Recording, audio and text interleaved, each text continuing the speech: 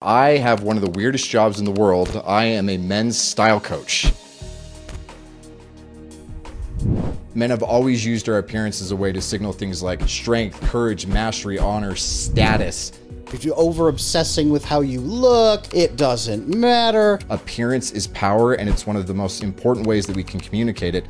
I'm going to acknowledge the evolutionary cues as they are. You can be angry at that, or you can embrace it and try and make the best out of it. Real men have always cared about the way that we look, and you are not effeminate or dishonorable or whatever other pejorative you want to throw at it.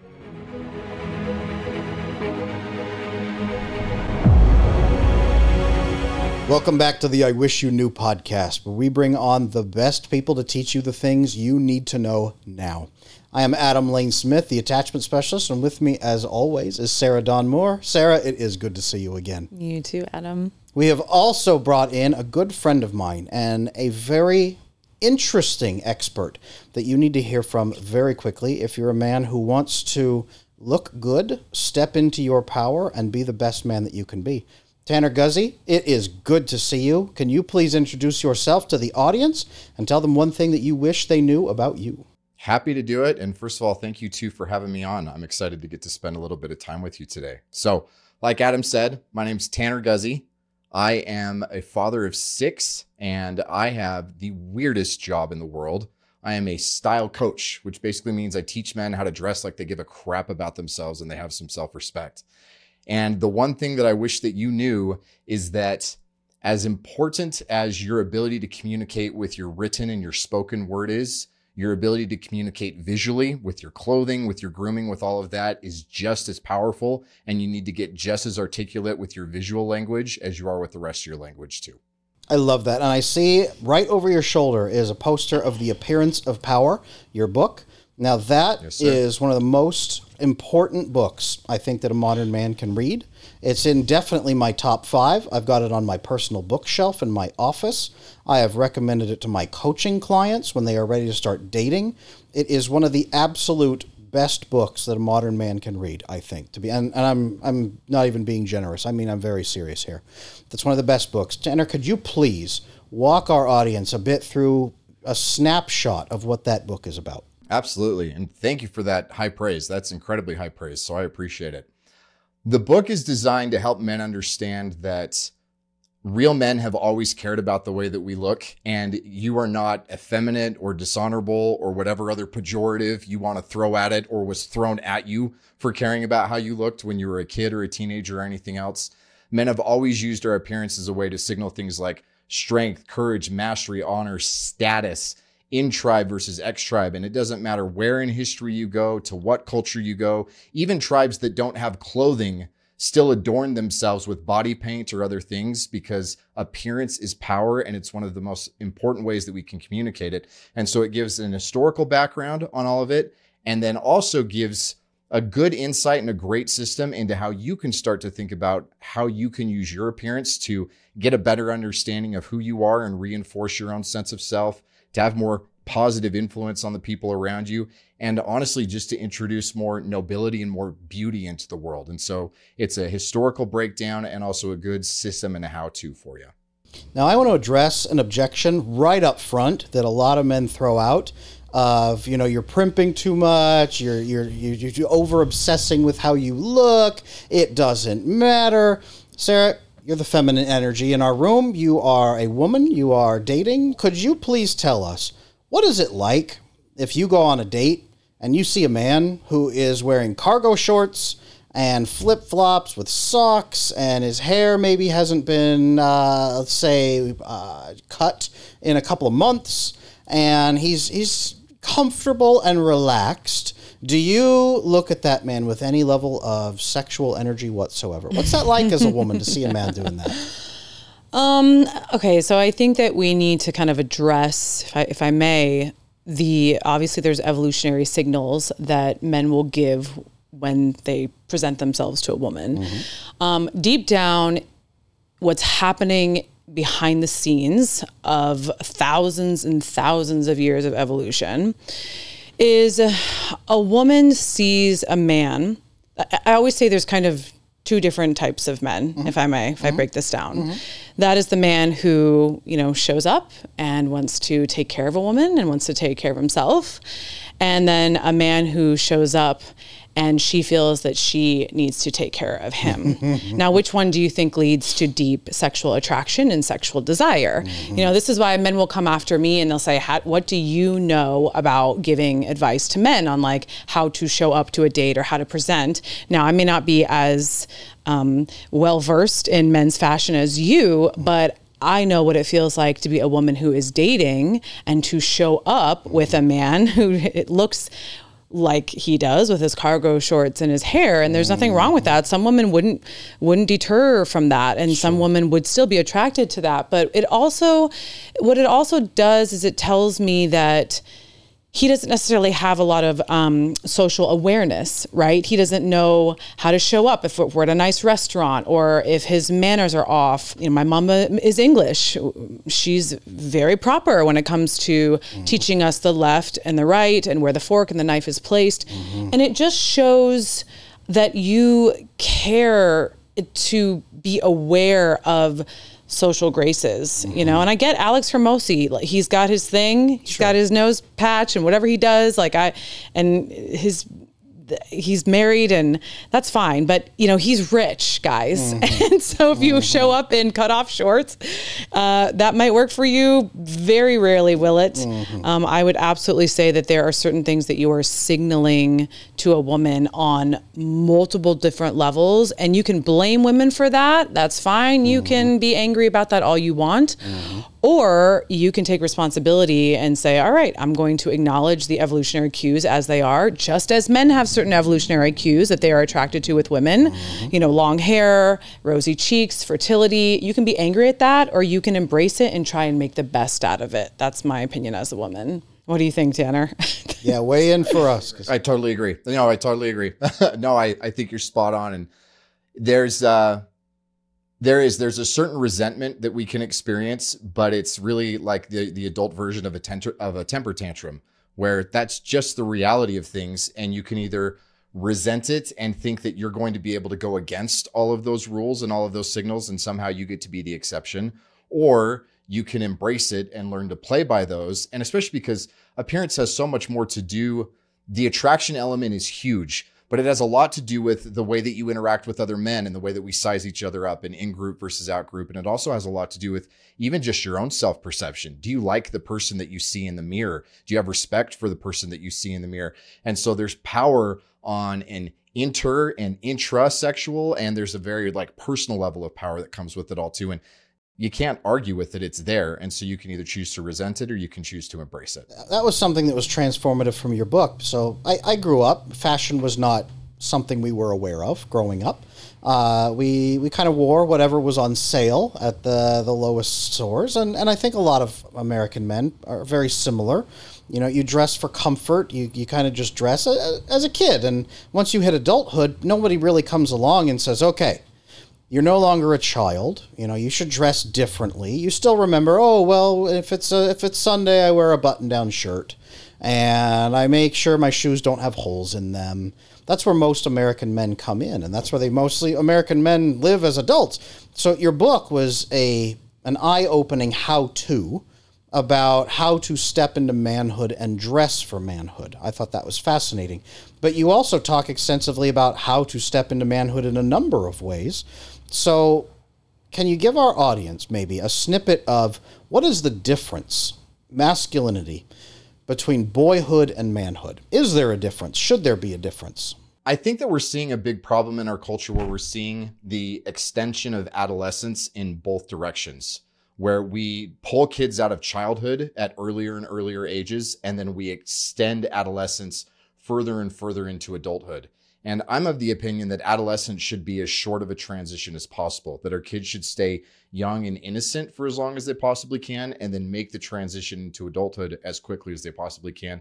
And traditionally, especially for men, that was done with rites of passage. There was a an event that happened that you went through the door and you went from being a child into being a man. And I think that it's a tragedy that so much of Western culture doesn't have anything like that. And the problem is twofold. One, we don't have the rite of passage in and of itself as far as the doorway to go through. But two, on the other side is, even if you do have a rite of passage, there's not much of a difference on that other end. There's still just man children or like adult boys that may be older, but don't accept. I wouldn't even say accept. We don't even really embrace the responsibilities and the privileges that come with those responsibilities. And Adam, I don't know what it was like for you, but for me, man, when I was a teenager, I didn't really want to grow up. The way that masculinity was modeled for me was, it was like henpecked, slovenly dudes that didn't have hobbies, and their wives didn't love them, and their kids didn't respect them, and they just went to jobs that they hated and served in church callings that they didn't like. And there was really nothing that was appealing about that for me. And I think that one of the things that we really miss is that to a large extent, we've robbed real, like, I would say, fatherhood and mature masculinity and family and these types of things. We've robbed them of their nobility to the point where they're not aspirational for people anymore. And all people want to do is stay 20 for as long as they possibly can. Adam, what's that smell? I can smell it from over here. Oh, this is Rugged Legacy Grooming Supply Beard Oil. Feels amazing. What kind of legacy do you want to leave? Ooh, a good one. Absolutely. I remember growing up, it was like manhood was where hope went to die. Yes. And dignity and self-respect and aspiration and everything else. So let me talk to you a little bit about, from a woman's perspective, what I see is happening. Because, you know, being a single woman who is fairly attractive, if I might say, you know, there's a lot of us that are really kind of sad with the state of where manhood is right now. And a lot of men will kind of like to blame us. That brings me to the community that I was actually first introduced to you by a good friend, Travis. And he was in he's kind of in this whole red pill space. So as a woman, I'm looking at it and going, okay, there's the men who are doing well, apparently, like they look good. You know, those are the top 10% of men that are kind of getting all of the pickings, and the pickings are fruitful and ripe for that man if he takes a little bit of care of himself. But then there's this, you know, these Andrew Tates and these guys that are coming out, and the community that I think kind of helped you grow. I just see that as so toxic. Like, truly, what kind of message are they giving to men that is building them up, that's giving them the opposite message of what you're talking about, this like slovenly man? But then it's like we've almost gone to the opposite direction, where what is manhood? Cars, Bugattis, you know, bunch of bitches. You know, where's the balance? And like, what are you seeing as a man in this space? How are you pulling them back into a healthy view of masculinity? What are you doing to kind of fix the overcorrection that's happening? And from my eyes, what I see as a woman is that it's kind of going in a real weird space. Yeah, I can see that for sure. Okay, so like you alluded to, I've been in this space for a long time. I first stumbled on the quote unquote manosphere and the red pill community and everything clear back in, maybe 2009 was when I first started discovering a lot of this stuff. And these are defunct blogs, and this was when blogging was still a thing. And I think one of the things that's been nice for me is being married, being religious. I'm a member of the Church of Jesus Christ of Latter-day Saints. And so it's a very like devout religion. And I've always been able to kind of be in this space and see that a lot of these guys do a very, very good job of naming the problem, but there are so many disparate solutions, and a lot of them are not very good solutions. And so I really don't want to make enemies with anybody who is trying to make men into better men.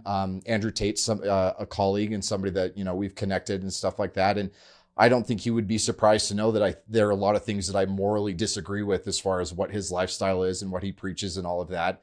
But I do think that there are levels to it. And what I try to do is I believe in aspirational masculinity. I believe in aspirational manhood. And I believe that family men have a moral obligation really to almost kind of like put a marketing lens on it. And that makes it sound kind of like chintzy and post-capitalistic or anything else. But we really do have a moral obligation to make fatherhood and family and responsibility and culture building and civilization building into something that is aspirational and desirable, because all the other guys who are, I mean, it's so hard to compete against hedonism and degeneracy and selfishness. Like, that's a real easy sell. And when you have all of that, it really, I understand why Tate is so appealing to young single dudes. And then when it's juxtaposed against either absent dads or dorky dads, of course they're going to go that way. And so if we can create a very positive, family focused, like a very healthy, men are men, women are women, we're not competitive, we're correlated, like there's this complementary nature to it, and those things should be celebrated and embraced. If we can create a culture that actually promotes that, then all of these other things start to lose their appeal less and less. But right now I feel like we're just in this kind of like false dichotomy of it's either the Andrew Tate or the dorky dad. It's so true. It's one of the biggest comments I get most often is, I'm a father now. I'm a father of many, many children now. Not quite as many as you, but getting there. We're in a competition a little bit, I think. But I've got number 5 on the way. And what's cool is when I say on a live stream, like, hey, I've got 4 kids. I got number 5 on the way. Some men will ask, like, why? And they don't like, why would you do that? It's horrible. But they don't get it. And they really want to know. So then if I ever mention like, man, I love being a dad. It's great. So it's one of my favorite parts of life is being a father. And it's so enriching and fulfilling. And it's like, it pulls you in, and it's this ultimate purpose for me. And when I talk about that, I get all these like emails and DMs like, Adam, thank you so much for saying something about fatherhood. I've always wondered, and I've never heard something positive about it until this message. And I was just, I'd wondered if kids would be for me. Hearing you talk about it, I kind of have some hope. Like, men are shocked when dads enjoy being dads. It's crazy to think that, but you're so right. There's so few men talking about the benefits of manhood and fatherhood today. Yeah, and it's a tragedy and a crime. And I don't know how it is for you, but man, for me, fatherhood is rocket fuel. The responsibility of having 6 kids that are dependent on me, and being in a traditional relationship where my wife is our homemaker, I'm the sole breadwinner. Mm-hmm. I don't have the luxury of not excelling in what I do. And the pressure that comes from that is daunting. But I've also realized such a huge amount of personal development that if I were 39 and didn't have the responsibility of family and kids, I would probably be content to be making $45K a year, living with a roommate or 2, playing Halo and watching porn, and doing that for the rest of my life. Like, it just is. Welcome to the dating pool. Seriously. Seriously. And it's just, there's so much more greatness that you can accomplish and so much more of a sense of self. And sorry guys, like, you can go bed your 39th woman that's a stranger on Tinder, but I'm going to go do Muay Thai with my 9-year-old son on Saturday morning. And I'm going to enjoy that significantly more than I will another notch count. That is so true. I remember being 31, and the day before my son was born, I was thinking, man, I got to step up my game. I got to be better. I got kids coming. It was a big deal. But I remember the moment my wife handed me my son and I held him in my arms, I remember looking down at him and just thinking, like, I will do anything for you. I will do whatever it's going to take. And like, it lit a fire in me that has never gone out. And I had never experienced a moment like that in my life. And it is all consuming. And I cannot even imagine for a moment going back to the man I was before that. I can't. Never, ever. So where do you think that women can help in this endeavor? Because obviously, I have a platform. I speak a lot about male behaviors. I tell this story quite often, but when I was trying to learn about men, I realized that there was a gap in the market.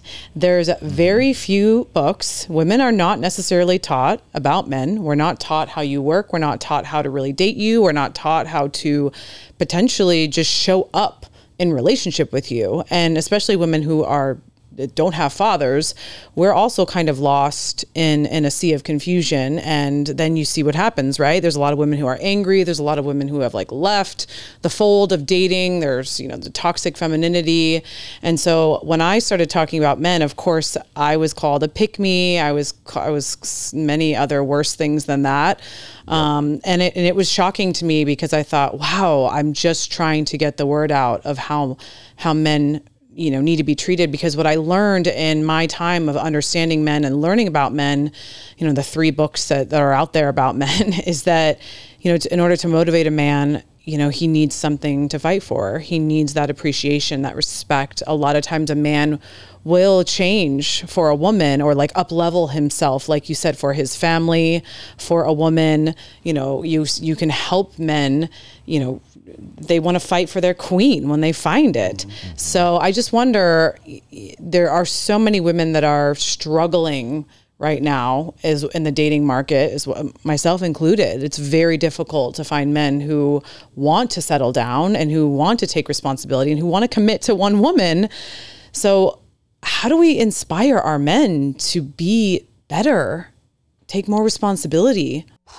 That's a great question, and one that I don't even know if I have an answer to from a dating perspective. I've been out of the dating pool for 12 years, and even just from a logistical perspective, that may as well be 120 years compared to where things were. But I would say, from what I can see from inside a marriage and with my siblings being married or my friends being married or things like that, and I see this that goes a lot in both ways, is I think that one of the best things that both men can do for women and women can do for men is, husbands are not defective wives, neither are dads defective moms. It's embracing the complementary nature of what it is to be a man and what it is to be a woman. And this is, admittedly, this is not one of the things that I'm great at either. And I have learned and continue to learn, the more that I can be solid enough in who I am and not be threatened by the ways that my wife is different than me, but lean into and embrace the ways that she's different than me and have that be a complementary nature between us, then not only do we have more cohesion in our relationship, but it also creates a better model for our children. And the more that I can help my kids see that mom is supposed to do things a little bit differently than dad, and the more that she can help them see that dad is supposed to do things differently than mom, if we can lean into those differences as opposed to this like weird androgenization, competitiveness of everything else is, we're all supposed to be, men are supposed to be more effeminate and women are supposed to be more masculine. And I think the more that we can lean into those differences, then the better off things are. And so I would say that probably would be applicable from a dating perspective, is the more that you can make him feel like you love him for the ways that he's not like you, the ways that he compliments you, the more he's going to go, oh, okay, well, I'm going to lean into that. I want to do more of that. I like the response that this gets. And I like that I'm not being penalized or punished for this. And so I would expect that you'll see more and more of a positive response to that kind of treatment. So let's say that men want to step forward. Men want to step into that masculine. Men want to embrace that power, right? There's a number of ways that they can do this. And I want to talk with you about your specialty here in a minute. I know that the way that we show up, the way that we physically appear, makes a huge difference. Our sponsor here is Rugged Legacy Grooming Supply, and they help you with your beard, they help you with your face, they help you with everything you need to take care of yourself so you can show up with that masculine power. And I would love to hear from you. Let's say you have a man sign up for your coaching practice, and he says, all right, Tanner, I'm convinced, I'm tired of wearing cargo pants and this Captain America sweatshirt on all of my dates. How can I show up as a man? How do you get a man to invest in himself? Or even more than that, how do you get a man ready to embody that power? Can you walk us through that a little bit? What that even looks like to embody his power? Absolutely. This is one of the biggest differences between what I do and the equivalent of hiring a stylist or getting like a shopper at a department store, doing one of those subscription boxes, because what these other approaches are is they will take the outside world of trends or the companies that are sponsoring things or anything else. And then they will basically try to shoehorn that onto a particular client. It's like, this is what women find attractive, and so this is what you should be wearing and all of that. I take the opposite approach, where what we do is we start with who you are on the inside, and we do a really deep dive to understand who it is that you are, what it is you bring to the table, and what it is that you want to reinforce when you see yourself in the mirror, on social media, on dating apps, in family photos, whatever it may be, and also what you want to communicate to other people. And what we usually do is try to distill that down into one or two words. And so some of my clients, we get things like Aslan energy, or the shaman, or cowboy hacker, or warrior intelligence, or quiet excellence, or whatever it may be. And then we build an entire wardrobe that is always geared towards, does it reflect that? Can you put on what you're wearing today and feel like Aslan, or feel like this is a good combination of the warrior and the intelligence, or whatever else? And not only does it end up being, like, we obviously get aesthetically pleasing and we communicate, but the most important thing, and guys will understand this on a very deep level, a man will never dress well if he feels like a fake wearing what he's wearing. He will go back to wearing the worst stuff if it feels authentic. It does not matter how good something looks if he feels like he's lying, or he's faking, or if he's posing. And so by starting on the inside, we can create something that is attractive to the opposite sex. It gets the right influence with other men around you. But most importantly, you feel like yourself in what you're wearing, and you could feel like yourself in every environment that you're with it. And so that's how I start with my guys. When do they come to you the most? I'm interested as far as, are they trying to get a relationship? Are they married? Are they at that point? It's like, when does a man say, all right, Tanner, I need help? That's a fun question. So I work with guys from, it runs the gamut. Single guys. I've got clients in their late 60s and 70s, guys in the States, guys all over the country, guys in every industry. And so the thing that I've noticed is the biggest thing is that there is some sort of an identity transition that is happening. It's, I'm moving to a different country, or I've switched careers, or I've just become a father, or I'm an empty nester, or I lost 100 pounds, or whatever it may be. They're going through something that the old version of who they are, that old script, is no longer applicable. And they realize that the way that they dress is still playing that old script, and they want to update it to reflect what the new script is. I love that. So you start on the inside, but then is there a place where they have, let's say they have a $200 budget or a $300 budget.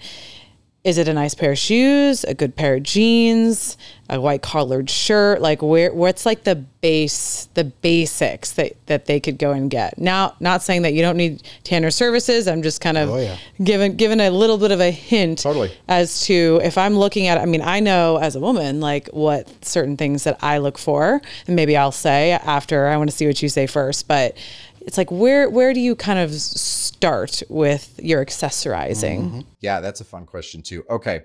So usually what I would recommend guys do, especially if they're not ready to do the full deep dive and go in with me, is stay where you are. Like, the old style advice is basically, if you're wearing t-shirt and jeans, then go to a button up and khakis. Or if you're wearing button up and khakis, then go to a full suit.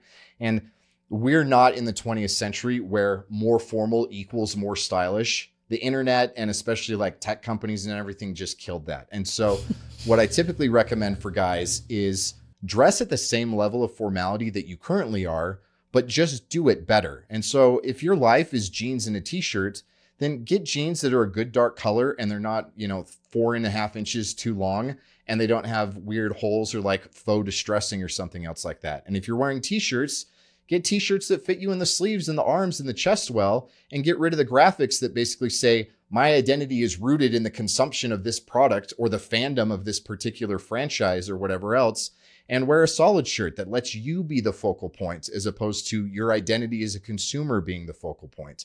And so it usually is a matter of simplifying things, getting the highest quality that you can afford, and making it so that what a lot of people miss is, oftentimes they see it as their clothing is the painting and the person wearing it is the frame. And when you're doing it right, it's that you are the painting and the clothing is the frame, and you want it to be communicating more about who you are. And so just do a better version of what you're currently doing. You know, you go back to the question that you had asked me previously in regards to, you know, what does a woman see when a man, you know, takes care of himself? I had another woman on the podcast the other day, and we were chit-chatting about, you know, the rugged legacy grooming supply. And I asked her, I said, do you look in the medicine cabinet? We have a little secret here, us women. We totally look in your medicine cabinet to see what kind of products that you have. Are you taking care of yourself? You know, and it's, but the first impression that you're making on a date, right? When you have, let's say, a nice timepiece or a good pair of shoes, a nice pair of jeans is, oh, okay, he's taking care of himself. I can get a glimpse into what his apartment might look like. I'm going to get a glimpse into what his house might look like. You know, that again, these are all the things happening in the background of when a woman shows up and sees a man who looks damn good. She automatically assumes if he takes care of himself this way, then he must take care of himself in other ways. You know, what's fascinating? You mentioned the timepiece, and that was something that had never occurred to me until I read Tanner's book, that a watch could actually do more than just, oh, that's what time it is, that it could embody something different. Tanner, could you share for the audience? And maybe it's a simple truth. Maybe people listening will not be as blown away as I was, but I think they will. Could you please talk to the audience a little about even just what does a watch symbolize if a man's wearing a watch? What does that mean? Yeah, a watch is such a fun piece because it's one of those things that, okay, clothing, you can think about it kind of like slang, where I'm sure that within the particular workplace, that whatever it is that you guys are listening in, whatever you work at, you have certain language that you use and are used to within your work environment that anybody who doesn't work in that same environment, they have no idea, you know? And so it may be these particular KPIs, or this is what my CRM does or whatever. And if you're not in that industry, if you're not in that particular tribe, you don't understand the lingo. But if you do, it's a shortcut and it's a way to ease communication. Okay. Clothing does the same thing. And watches are a great example where unless you're going like really big bling where you're, you know, overly gaudy and massive, think like what 50 Cent or Conor McGregor or a lot of these other guys will wear, you know, like Manny Pacquiao and these guys, like, unless you're going that over the top, most people won't ever pay attention to your watch except for the people who know what to pay attention to for your watch. And so it's like speaking a secret language where you're not sending the wrong signals to people who don't understand it, but you are sending the right signals to the people who do understand it. And guys who are into watches may look at something that's kind of the stereotypical higher end, like a Rolex, and think, oh, okay, well, this guy makes some money, but he's just, you know, buying it because that's the high end brand, where they may see something like a Panerai or a Tudor or an IWC or something else and go, okay, that's a little bit more niche. This guy's maybe more into it this way or whatever else. And so there are levels of language that can communicate I'm in this group or I'm not in this group with something just as simple as what the timepiece is on your wrist. And a man who has a lot of things to do has to keep track of time. A man on a, I'm just saying, No, as a woman's perspective, I'm like, okay, he's got to keep track of his schedule. And that was how I thought of it when I stopped working in office, I started working for myself. I just like tossed my watch and said, I don't care, I'm not gonna wear that anymore. I have a clock on the wall, I have my phone, you know, I don't need to track that. But what was cool about in Tanner's book is he talks about like a man who wears a watch, his time is so important that he measures it on a specific device that he keeps on his hand. And that hit me right in the brain. Like, and it's a signal. So now I always wear a watch whenever I'm present anywhere, because number one, my time is that valuable, but it also does send a signal of your time is important and other people need to respect that. Yeah. And that was fascinating to me. Just even that piece of your book. I think that was like half a page in the book, but even that was just mind blowing. Well, and think about what that reinforces for you, where it's not necessarily that anybody else is understanding it, but now you, every time you see it, that is subtle. It's positive self-sight, and that's just as powerful as positive self-talk. And so you can look yourself in the mirror every day and say, my time is valuable, and I'm a man who values his time, and that can work. And you can do that every time you look on your wrist and you see the watch as well. Absolutely. That's funny. It's like a silent affirmation of Your Yes. time is this valuable, and you're not faking it. Like you said, it's not like you put it on and make yourself feel, oh, my time's important. You put it on and you do say, my time is important. Yep. So let me ask you, Tanner, what are some transformations? What do men feel like after they go through your program? Like, is it, are they getting more dates? Are they feeling more confident? I think it could even impact how much money you're making. Like, are you asking for raises? Like, are you, how are these men showing up differently than when they were before meeting you? Yeah. Yeah. That's I like that you're asking that. Okay.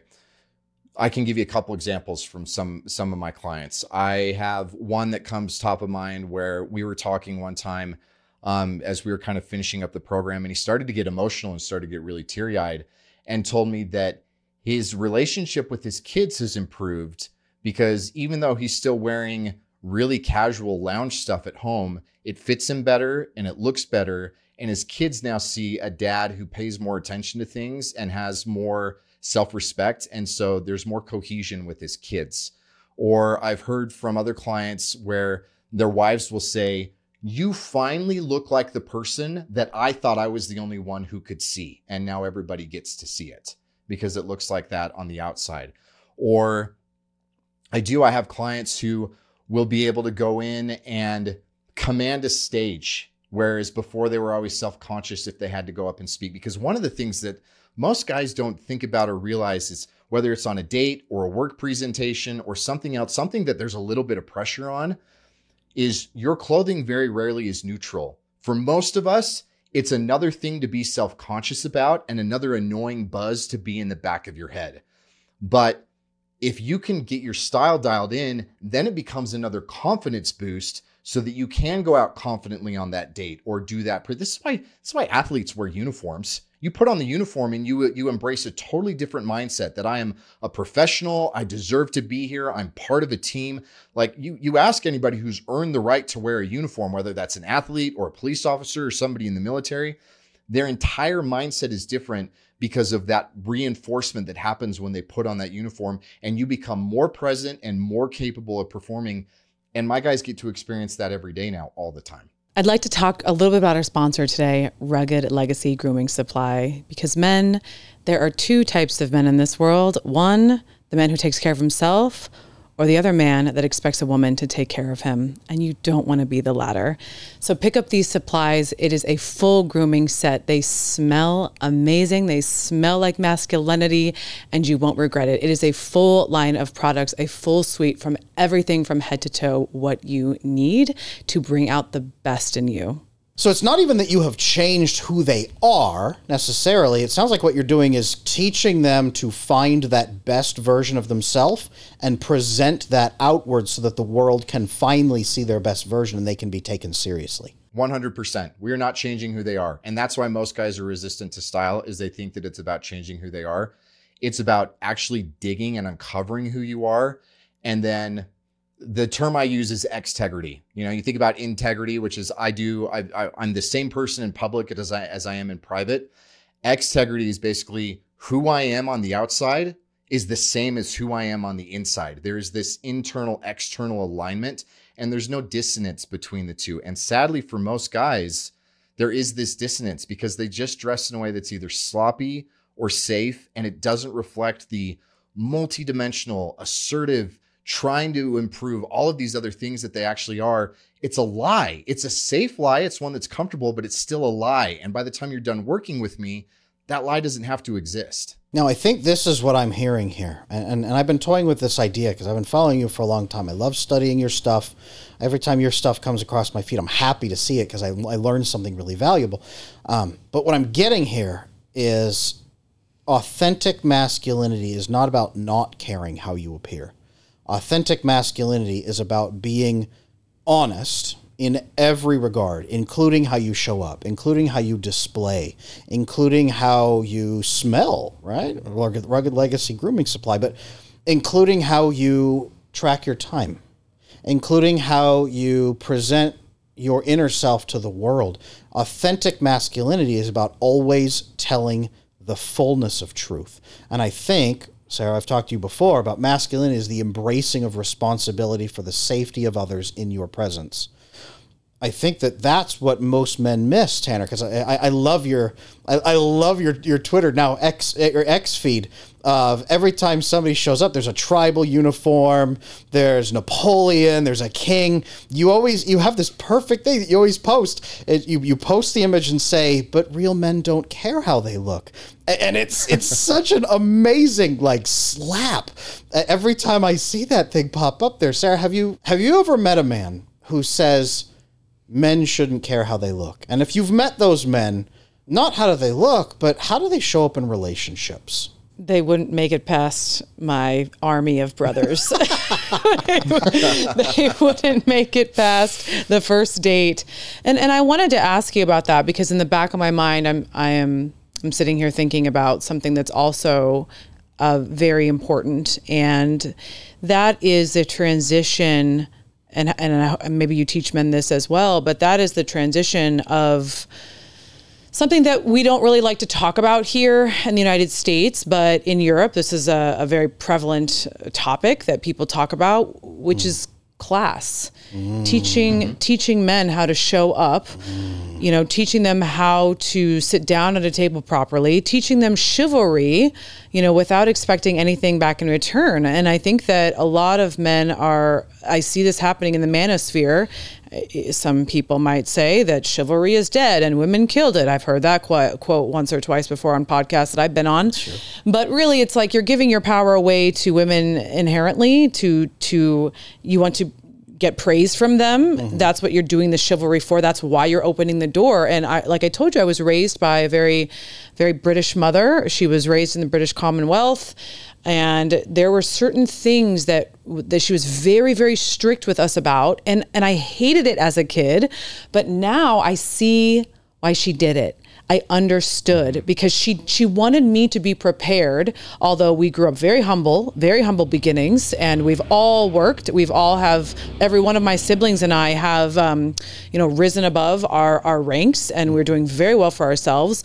But I feel confident now that when I walk in the room with somebody who is making however much money, when I walk into a fine dining restaurant, when I am presented in a situation, I don't feel intimidated by that. I feel I fit right in. I know exactly the type of manners, the social graces, certain things, that I need to do to present in a way that social circle might accept me.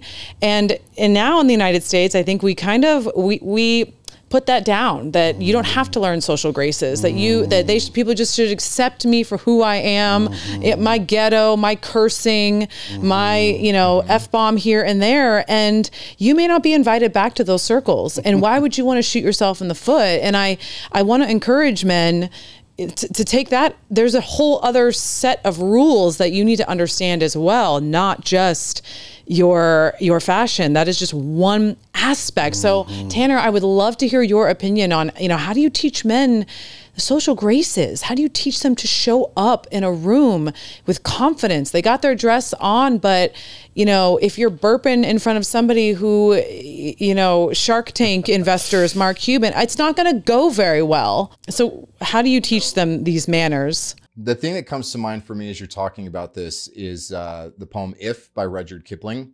And there's one little part in there where he says, if you can walk with crowds and keep your virtue, or walk with kings nor lose the common touch. And the whole poem is basically about what it is to be a man. And that's that idea of being able to cross different class barriers, because you should, I just did a whole thing on this from a clothing perspective on Instagram last week. You think about when I go to get street tacos or I go to get barbecue, I don't want it on fancy china. I want it with grease and paper towels, and you're a little bit sketchy about where the area is, because that's the best kind of stuff. But if I'm paying for a high-end steak, I don't want it on a Dixie plate. And so you want to be able to cross all of those different levels, right? And the same thing happens with clothing, with how formal or how casual it is. And I would argue that the same thing happens with your manners, because you don't want to be the hoity-toity dude that can't understand that you're watching the football game at your buddy's house, and it's supposed to be loud and raucous, embrace that. But you're also not going to be, scratching yourself and making loud jokes if you're going to the symphony and you've been dragged and you hate the fact that you're there, right? And you want to be just as comfortable at the football game as you are in the symphony. Now, the one thing that I think that a lot of guys, a certain subset of guys can miss out on with this, and I see it both with manners and with clothing, is that we used to be in a dignity culture where everybody was expected to exist that way. Those manners were kind of common sense. Clothing reflected this idea of dignity and not only respect for self, but respect for other people. And sadly now, that's not the culture that we're in. And I see a lot of guys who don't embody masculinity in any other way. They're not socially competent. They don't have any physical capability. They're not making money. They don't have a lot that's going for them.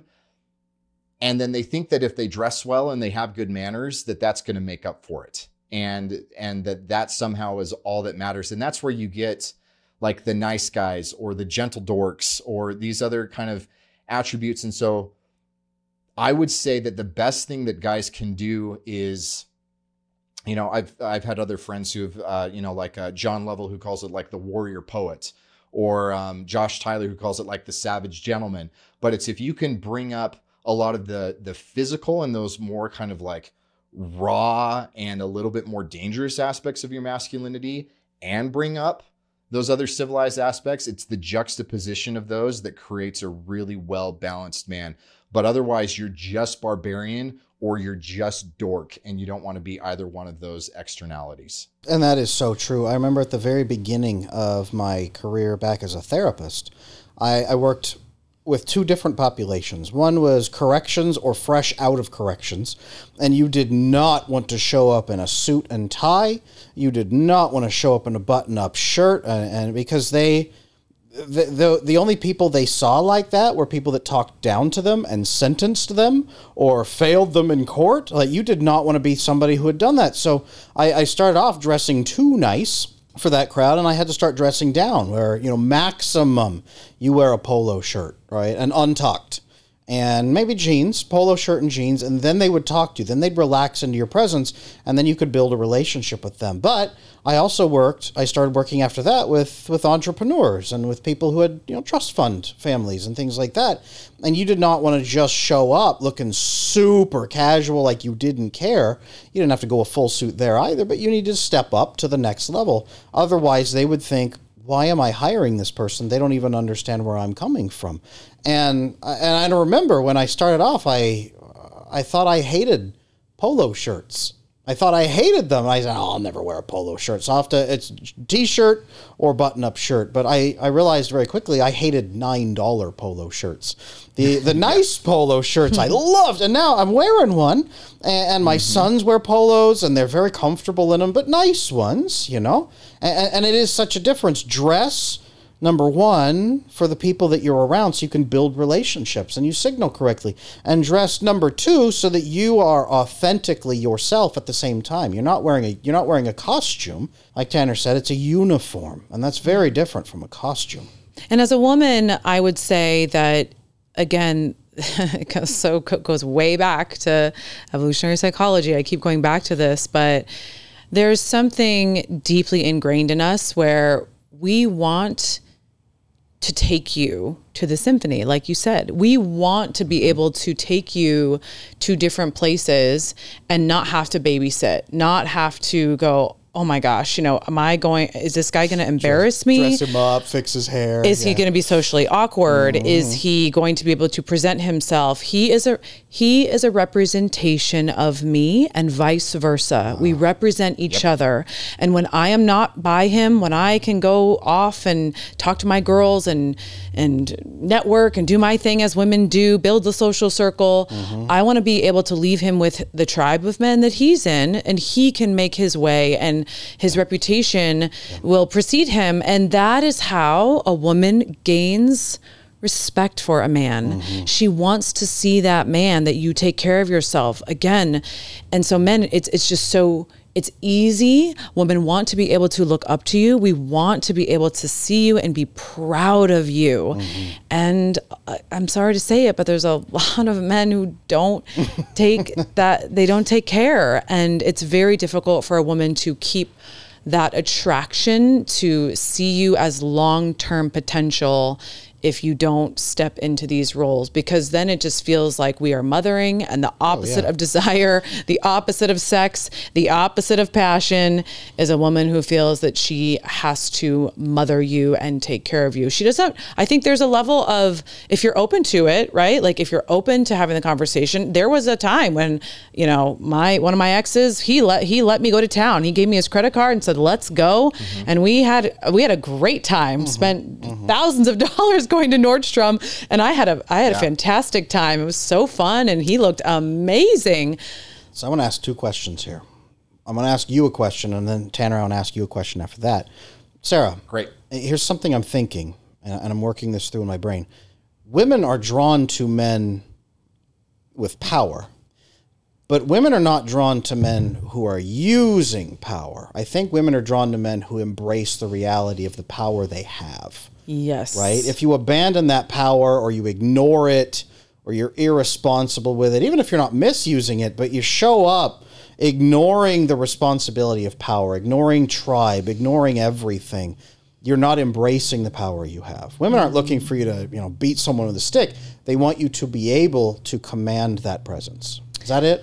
Women can tell very quickly if your power is coming from authenticity and self-confidence versus ego and a lack thereof self-confidence. Are you using your power to gain a false sense of self and self-respect? Are you using that in a negative way? Women can smell that, and just like a guy who is driving the lifted truck, who lifted it a bit too much, or the guy who puts the huge spoiler on his car, are you doing it for attention, or are you doing it because you actually believe in yourself and you actually respect yourself? I love that. I love that. So Tanner, that brings me to my question then, chaining off of that. Men watching this, they're listening to this, they're starting to think, okay, maybe caring about my appearance isn't an effeminate thing. Maybe I should care about my appearance. Where do I start? What is one thing you can advise them besides, I mean, pick up your book. Number one, pick up The Appearance of Power. It's on Amazon. I have a copy on my shelf at home. I recommend it to a lot of my coaching clients. Pick that up. But what is one thing, Tanner, that you could recommend a guy start with today? Sit down and make a list of something, or look in the mirror. What is one thing a man can start doing today to start taking his power seriously and embodying some of that power? I would say, in addition to what we already talked about, as far as like taking the way you're already dressing and just executing on it better, and making sure that what you're communicating is that you are the painting as opposed to the frame. The other thing that I would say that you can add in addition to that is go through your closet and figure out what's in there that does make you feel like $1 million. What do you actually feel like really jazzed about when you do have the opportunity to put it on? And if you don't have anything in your closet that makes you feel that way, think about the last time you did wear something that felt that way. And now I don't want you to think that that means that you have to go buy that, because maybe the last time you felt like $1 million and what you were wearing was you were in a tuxedo because it was your wedding or it was the prom. And that doesn't mean go wear a tuxedo, right? Right. But what it does mean is that the way that you were dressed was contextually appropriate for what you were doing, who you were with, and who you were. And if you can figure out what it is about that stuff that you currently own that makes it feel contextually appropriate for who you are, who you're with, and what you're doing, and then start to expand on that and start to buy other things that can help replicate that and expand that even further, that's how you start to make some real momentum. Now, that's hard to do. This is why I have a job, is because a lot of times that's hard to do. But if you can do that, that's where your growth comes from. Absolutely. And I'll admit to the audience at home that I've called Tanner and got some advice on my wardrobe before. I have. And that's one reason I knew to bring you on the show, was because you've given me actual actionable advice behind the scenes. So that is very, very doable. Yeah. And I would just say, just to add to that, don't do it for women. Obviously, like you're going to get a little bit more attention, right? But when you start to make these changes, but again, you can take a nice guy and put a new set of clothes on him and he still is going to have these tendencies. He's still going to... He's just a simp in a suit. Yeah. A simp in a suit. Exactly. Yeah. It's really a full transformation from the inside out, because you want your outside to reflect what your inside is. So I would say just be very careful, fix the inside first and then let the outside be a reflection of your higher self-esteem and that self-confidence. And as women will be drawn to you, as a side effect of that self-confidence. 100% agree. If you are dressing up for somebody else and it doesn't actually reflect who you are or where you are, other people will see through it. And that's why you feel so self-conscious in it, because you're wearing a costume and everybody else also knows that you're wearing a costume, and your body language is different. Your presence is different. You can even make the argument that your energy is different. And rather than it, and this is why so many guys dress safe, because no, it's not great, but at least it doesn't send off those posing signals that make things even worse. But you don't have to be stuck in either safe or lying. You can do the other way, which requires not only improving your style, but you have to do it in conjunction with other self-development too. That's why I don't work with guys. If the first step in your self-development journey is your style, that's the wrong step. I only work with guys that have already made progress in other arenas, because your style has to anchor to that other momentum. It can't be the way to get the engine started for you. That's a great way to put it. That is such a great way to put it, right? Because, and Sarah, you and I both work with relationships and attachment, and I'm the attachment specialist. And that is so true. If you are out there trying to be tactical, if I wear this shirt, this woman will sleep with me, right? It is, Tanner, you're shaking your head, and that's true. Nope. That is never going to work. The shirt is not what's going to get the woman. The shirt is an embodiment of what you already are, which is either going to be real or fake. And if you show up fully yourself, that's what gets a response from the woman. Yeah, because you can have the bad boys can be in a t-shirt and jeans and still get laid, because it's not what they're wearing, it's their self-confidence that they're wearing that makes them so sexy. That is so true. And the congruence within it. Yep. Correct. Because that same guy can show up in a tuxedo or a t-shirt or anything else, because he's done all of that other stuff. Yeah. That was wonderful. Well, Tanner, thank you so much for joining us today. I was excited for this conversation. For everybody at home who is listening to this and wants to find Tanner immediately, Tanner, can you tell us a little bit about what you offer? Can you plug some of your products, your coaching? Can you give us your website? Where can people find you, and what should they immediately look for? Absolutely. So I do both group and one-on-one coaching, and it is a very fun, very in-depth process where we go through your closet. I help you figure out who you are and then how to dress all of that. I help you find the right brands. And for the most part, it's probably brands you've never heard of and all of that. And like I said, in a group or a one-on-one setting, if you're interested in that, you can go to masculine-style.com and check that out there. We've plugged the book a couple of times, and you can find that on Amazon or on Audible. It's called The Appearance of Power, and you can go see that. And then if you really are just kind of like curious about this, but you're not quite committed to the idea, I totally get it. I totally get that this is like a big paradigm shift. And so if you want to learn more about what the process looks like or how this correlates with other things about masculinity, that you guys, I'm not going to pretend that style is the end all be all. Your relationships matter more. Your sense of self matters more. Your fitness matters more. Your ability to provide matters more. Style can supplement all of that. And I'll teach you how to think about it in that way. And so you can learn more about that just by following me on Twitter, Instagram, TikTok. It's all at Tanner Guzy. So you can find me there. Wonderful. And Guzy is Guzy. Correct. Wonderful. Well, thank you so much. Sarah, where can people find you? They can find me at sarahdawnmoore.com. I actually have a course that deals a lot with many of the things I talked about today, what really truly attracts a woman to a man, and that masculine and feminine energy, and how to get the relationship that you want and the woman that you want. Also, I do one-on-one coaching, and you can find that all on sarahdawnmoore.com. Adam, where can they find you? I love that. I can personally vouch for Sarah's course and her materials. I will not work with anybody who is not authentic. That's why I love Sarah and I love Tanner. So you can find me, Adam Lane Smith, the attachment specialist, on adamlanesmith.com. You will find my personal assistance through direct coaching. You will find my attachment bootcamp video course that walks you through my 15 years of training and experience working on attachment and relationships. You will find me as @AttachmentAdam on Instagram and YouTube, where you will have a ton of resources at your fingertips to fix your relationships on the inside so you can start looking good on the outside with Tanner. And speaking of masculinity, we want to thank our sponsor, Rugged Legacy Grooming Supply. Thank you so much. And this was I Wish You Knew. We'll see you on the next one.